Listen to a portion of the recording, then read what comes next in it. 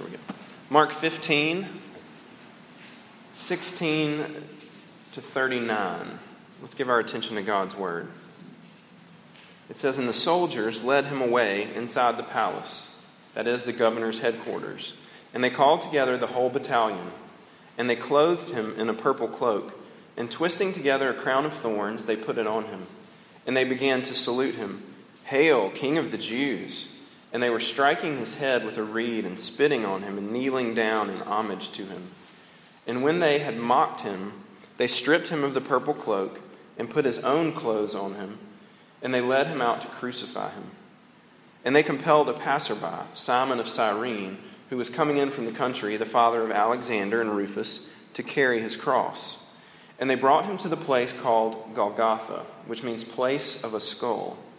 And they offered him wine mixed with myrrh, but he did not take it. And they crucified him and divided his garments among them, casting lots for them to decide what each should take. And it was the third hour when they crucified him. And the inscription of the charge against him read, 'The King of the Jews.' And with him they crucified two robbers, one on his right and one on his left. And those who passed by derided him, wagging their heads and saying, 'Aha, you who would destroy the temple and rebuild it in 3 days, save yourself and come down from the cross.' So also the chief priests with the scribes mocked him to one another, saying, 'He saved others, he cannot save himself.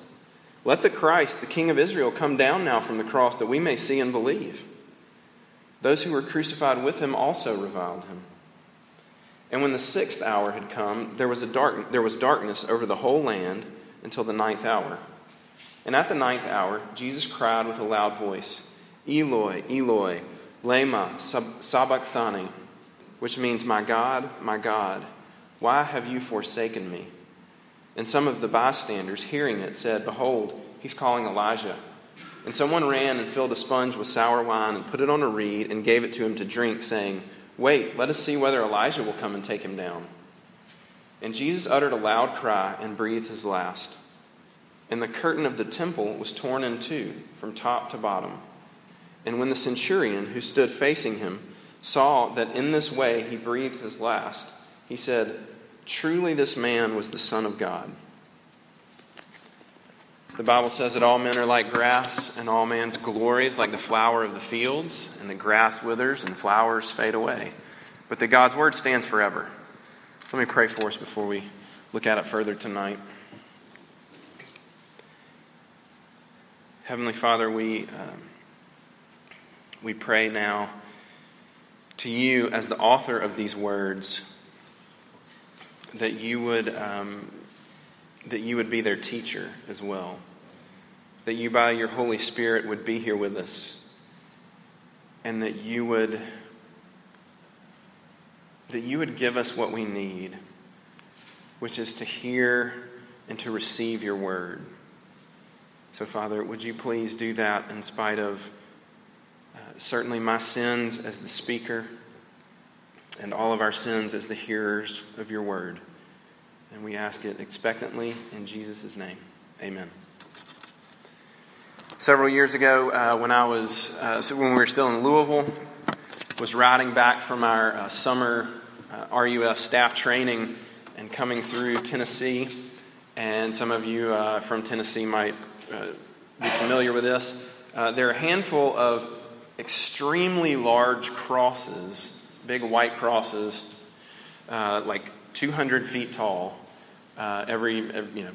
scattered around Tennessee and maybe some other states. But so we were passing by one of those. It was me and two other campus ministers, and one of the other guys was telling about having read. He lived in Tennessee, and he had read an interview with the guy that had built them. And he said that this guy said he wanted it to be so big that when Jesus came back, that he would see it.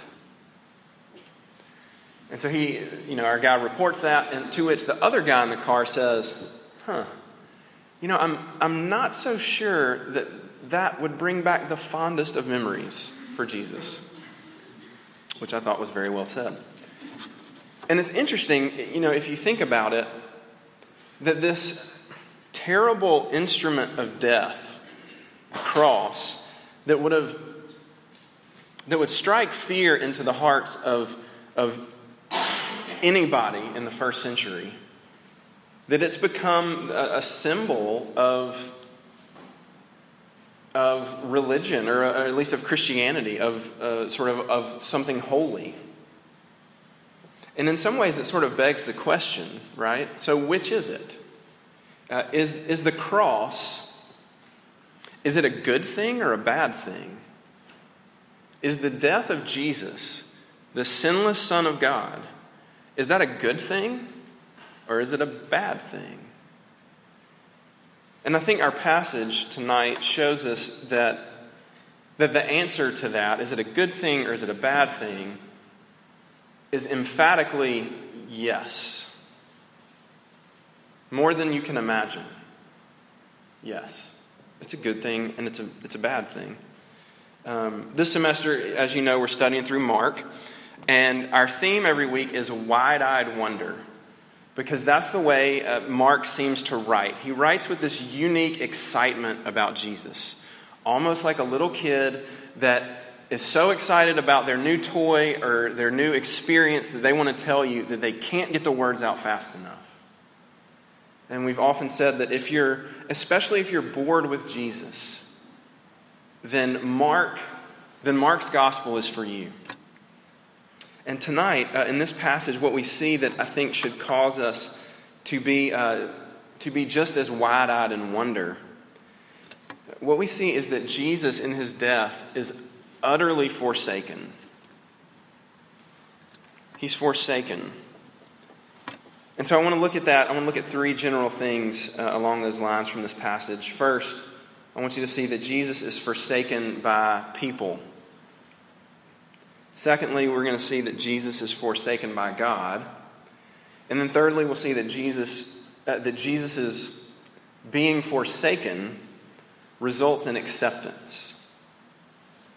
All right, so first, Jesus is forsaken by people, by humanity.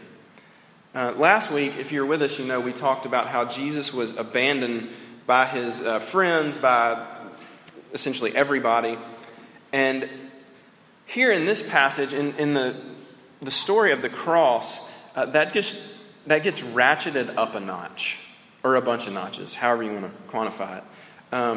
Because here what you see is people don't abandon him, as we're going to say, they forsake him. He catches a hard time. Where do you see that? Right, all through this story, you hear all about how Jesus is mocked and ridiculed by everybody. It's really interesting that this is the account of Jesus' death. And it seems like the focus almost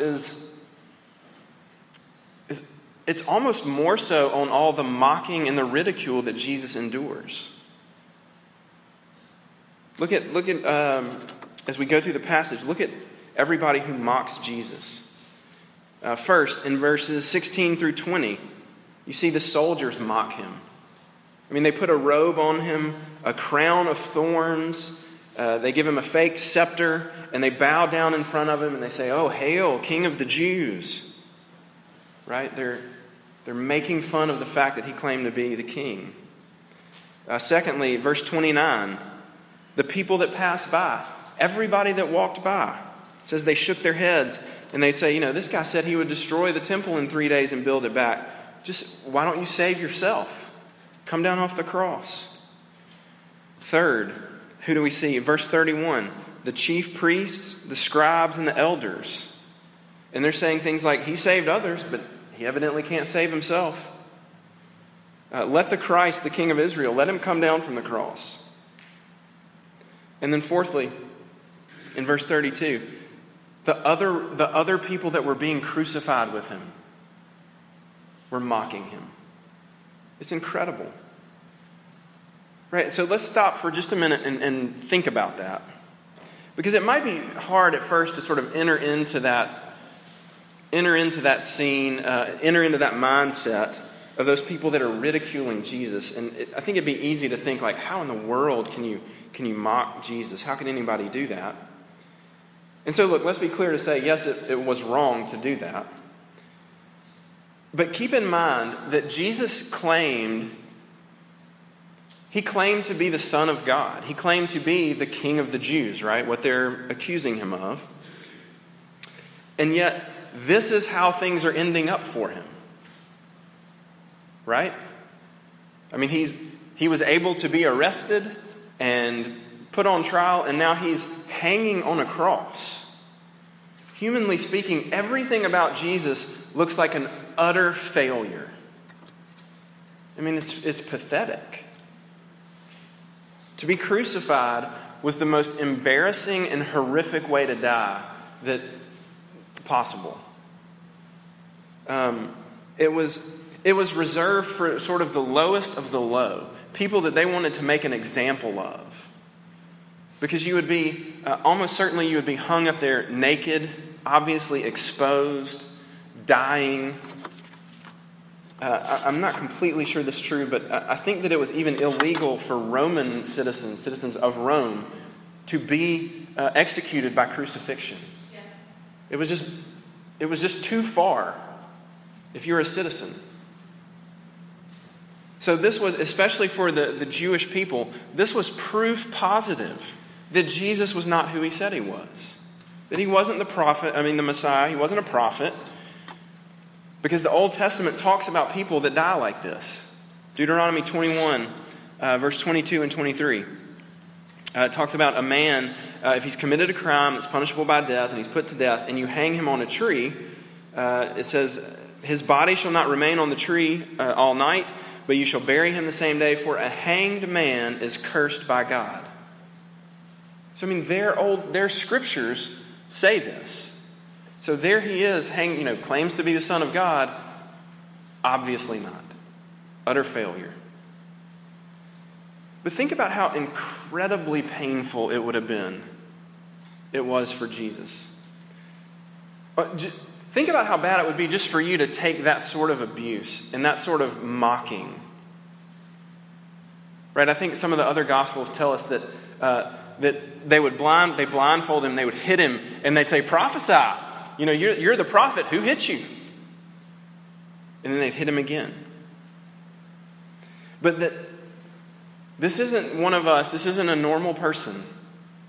This is Jesus. He actually is the King of the universe, the creator of every one of those people that was making fun of him.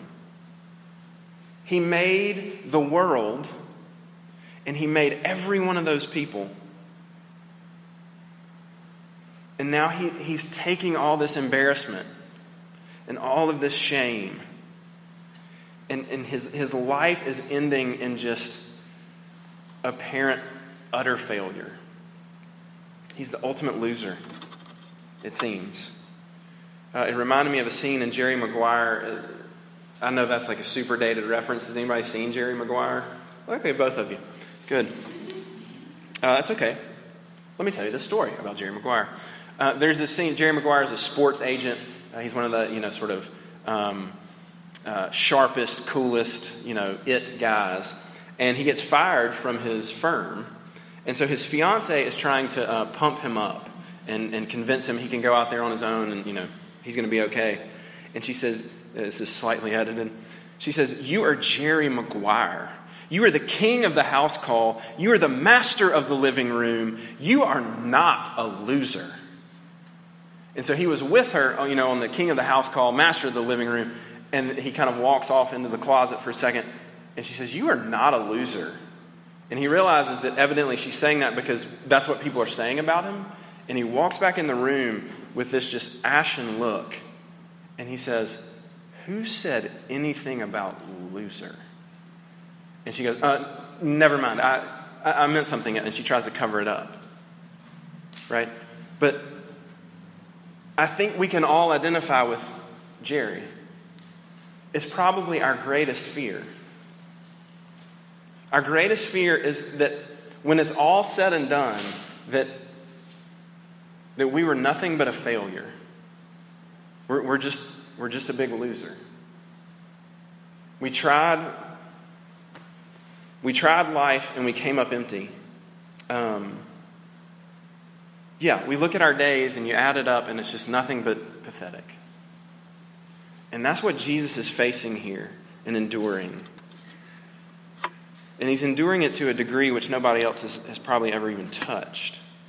All right, so what does that mean for us?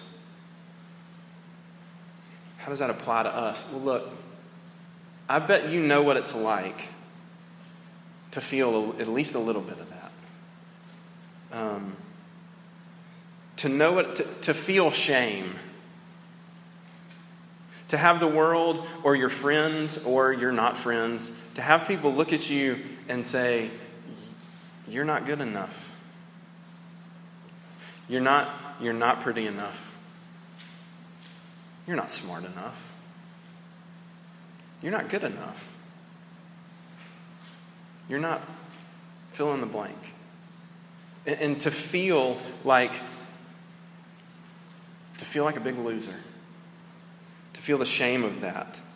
And so one thing it means for us is that you have a Savior that knows what that feels like. That knows somehow even greater than the shame that we experience. He knows what it feels like to be called those things. He knows what it feels like. It means, and more than that, it means that you have a Savior that has actually borne your shame for you in an ultimate sense. Romans 9:33 says, "As it is written, behold, I am laying in Zion a stone of stumbling and a rock of offense, and whoever believes in him will not be put to shame."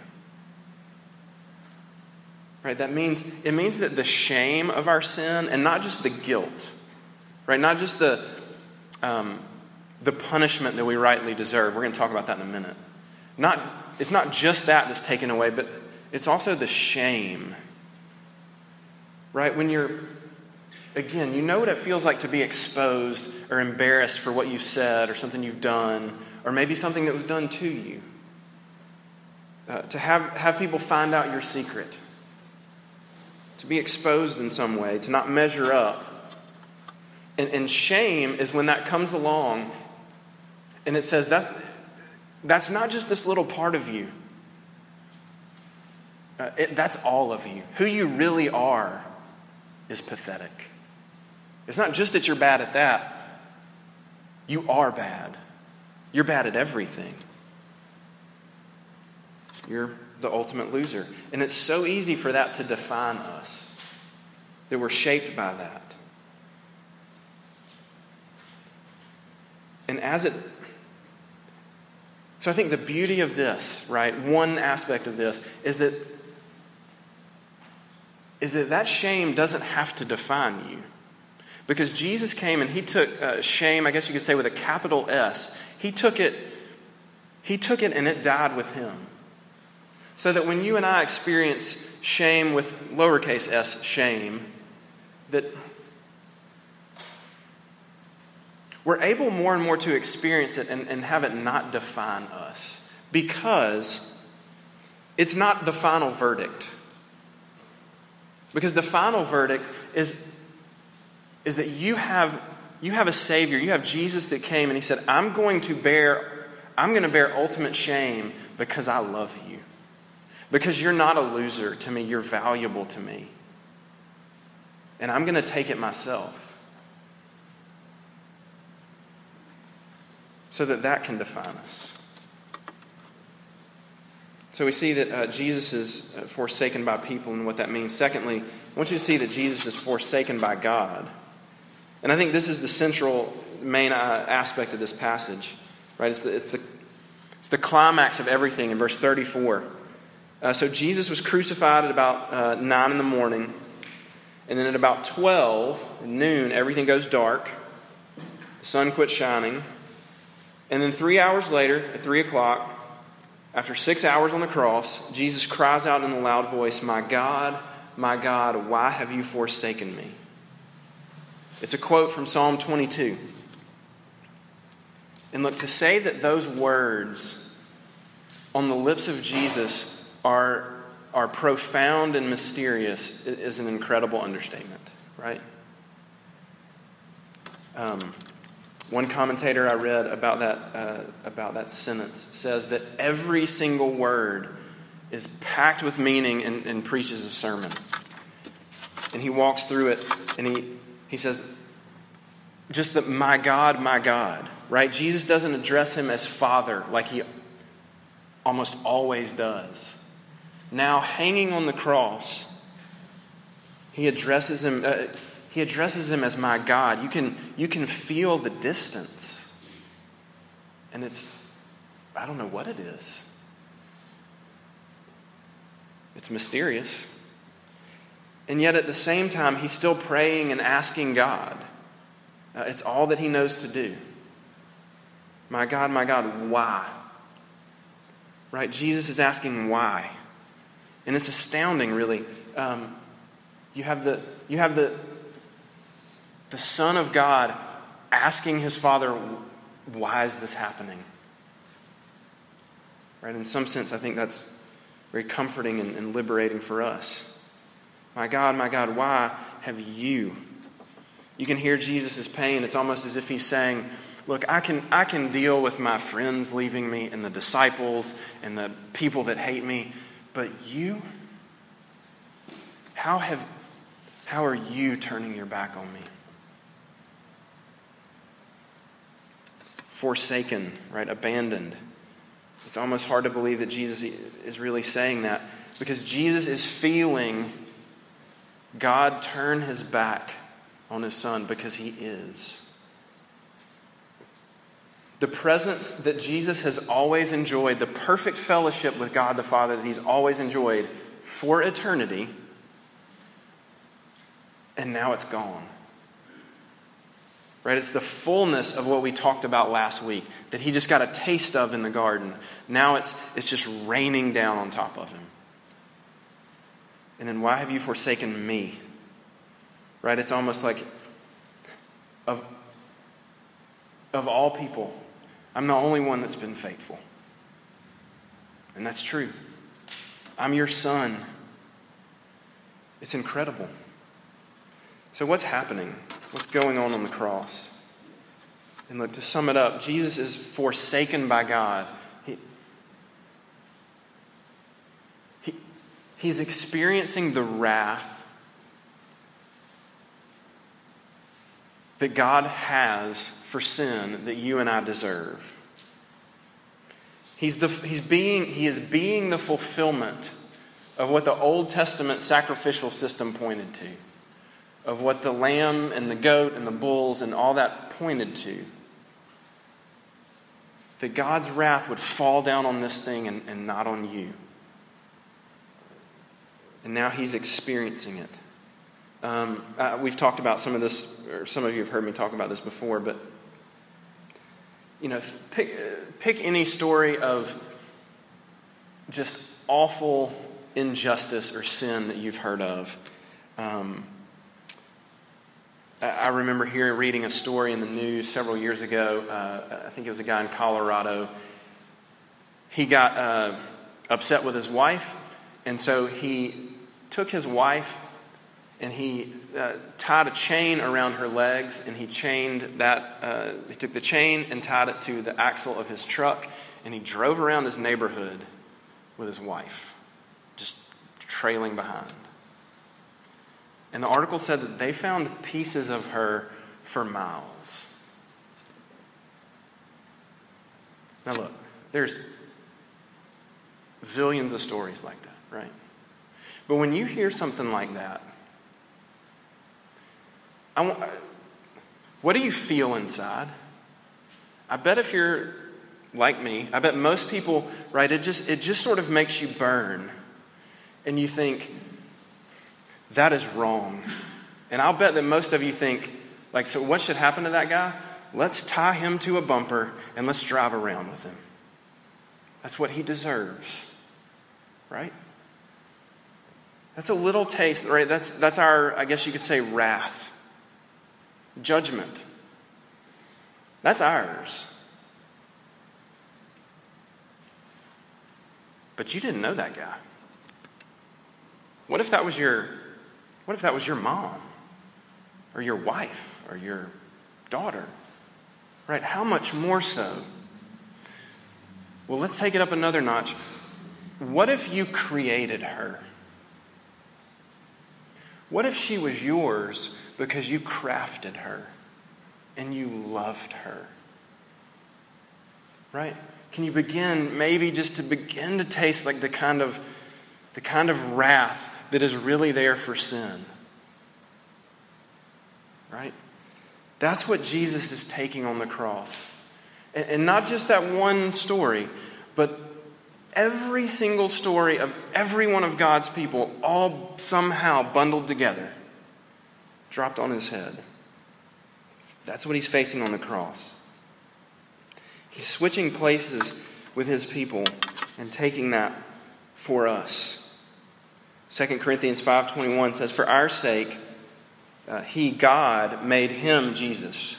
For our sake, he made him to be sin, who knew no sin, so that in him we might become the righteousness of God." Right? You see what that's saying?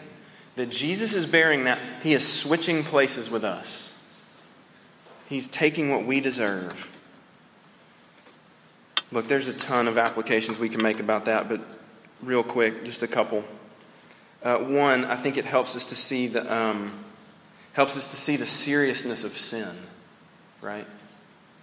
If you tend to think, yeah, sin's not that big of a deal, yeah, right. Look at the cross.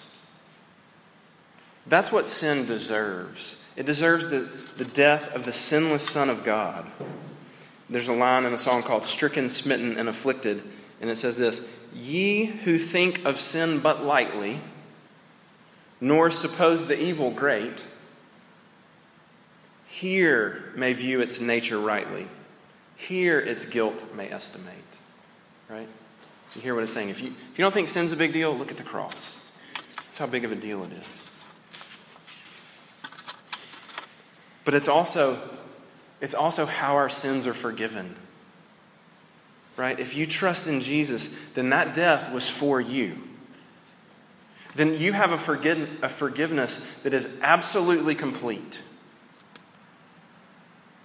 There is nothing left. There is no more judgment, no more wrath left for you. Every single ounce was poured out on Jesus. And so, that means that you can, look, if you're a believer, that means you can I want you to take whatever sin it is that plagues you.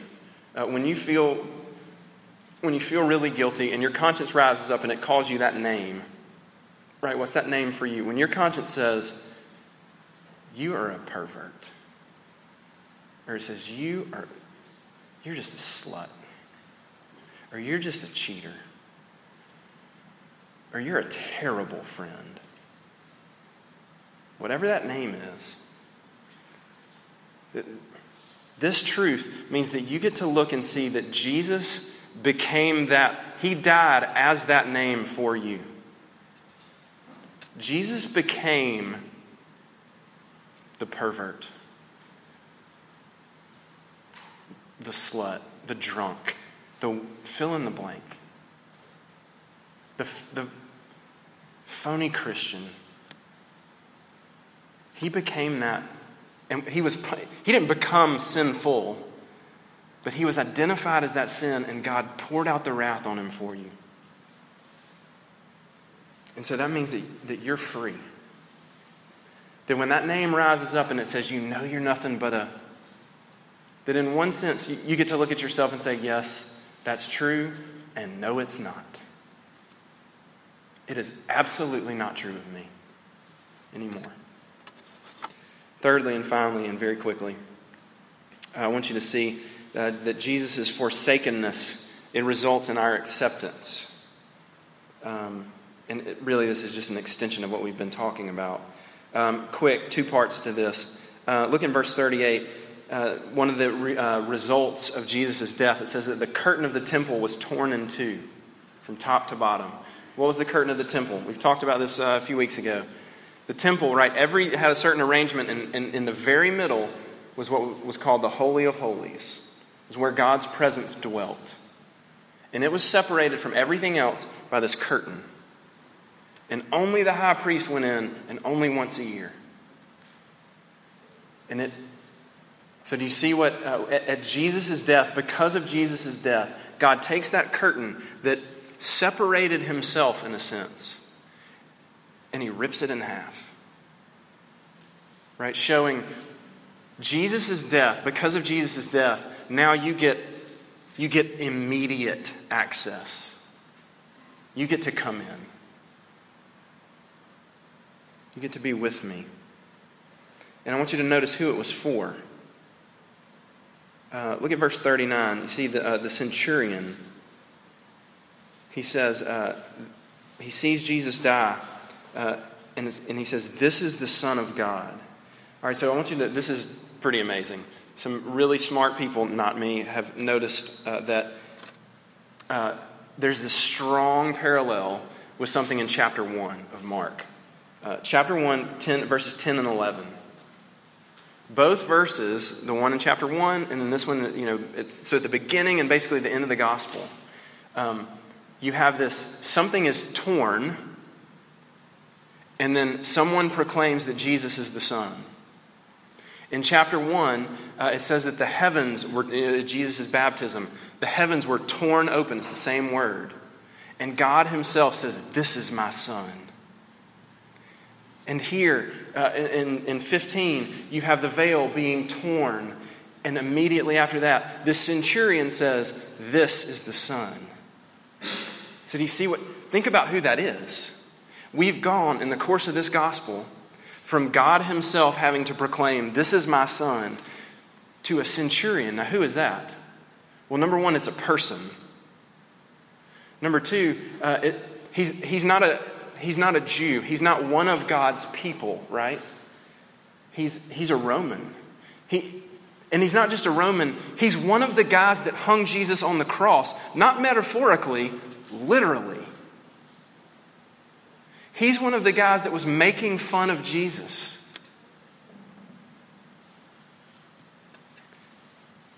And now, the biggest outsider that you can imagine, because of Jesus' death, he's looking and he's saying, "That's the Son of God." That's amazing. What does that mean? That means that the good news, that what Jesus has accomplished, it's for anybody and everybody. No matter who you are, no matter what you've done, it's for you. Right? This guy gets it. If it's for this guy, it's for you. And it's for me. So is it a good thing or bad thing? Hebrews 12, 1 through 2. It says, "Let us run with endurance the race that is set before us, looking to Jesus, the founder and perfecter of our faith, who for the joy that was before him endured the cross, despising the shame, and is seated at the right hand of the throne of God." Right? There it is, the shame. Jesus experienced it and he hated it. But he says he did it. The Bible says he did it. Why? Because there was something better. There was a joy that was set before him. What was it? That joy is me and you. That he looks at you and he says, "You're worth it. I'll endure it because I love you." It's his love for sinners that kept him pinned to that cross. Because I think we could say that Jesus' biggest miracle, it wasn't something that he did, it was something that he didn't do. Right? The people are mocking him, making fun of him, like, "Oh, you saved everybody else, why don't you just come on down?" Right? You recognize he could have come down, it could have been the easiest thing in the world for him. But he didn't. He could have stopped it all. But he didn't. And he didn't because he loves you and me too much. And that's the good news. That's what's offered to us tonight. And I pray that you take it. Let me pray for us. Father, to take just a few moments and look at the cross, we are utterly overwhelmed. Father, would you please help us to just begin to understand the depth of it, to believe it, to trust you in your love for us. We pray that grace would be true and would reign in the hearts of everyone in this room. And we ask it in Jesus' name. Amen.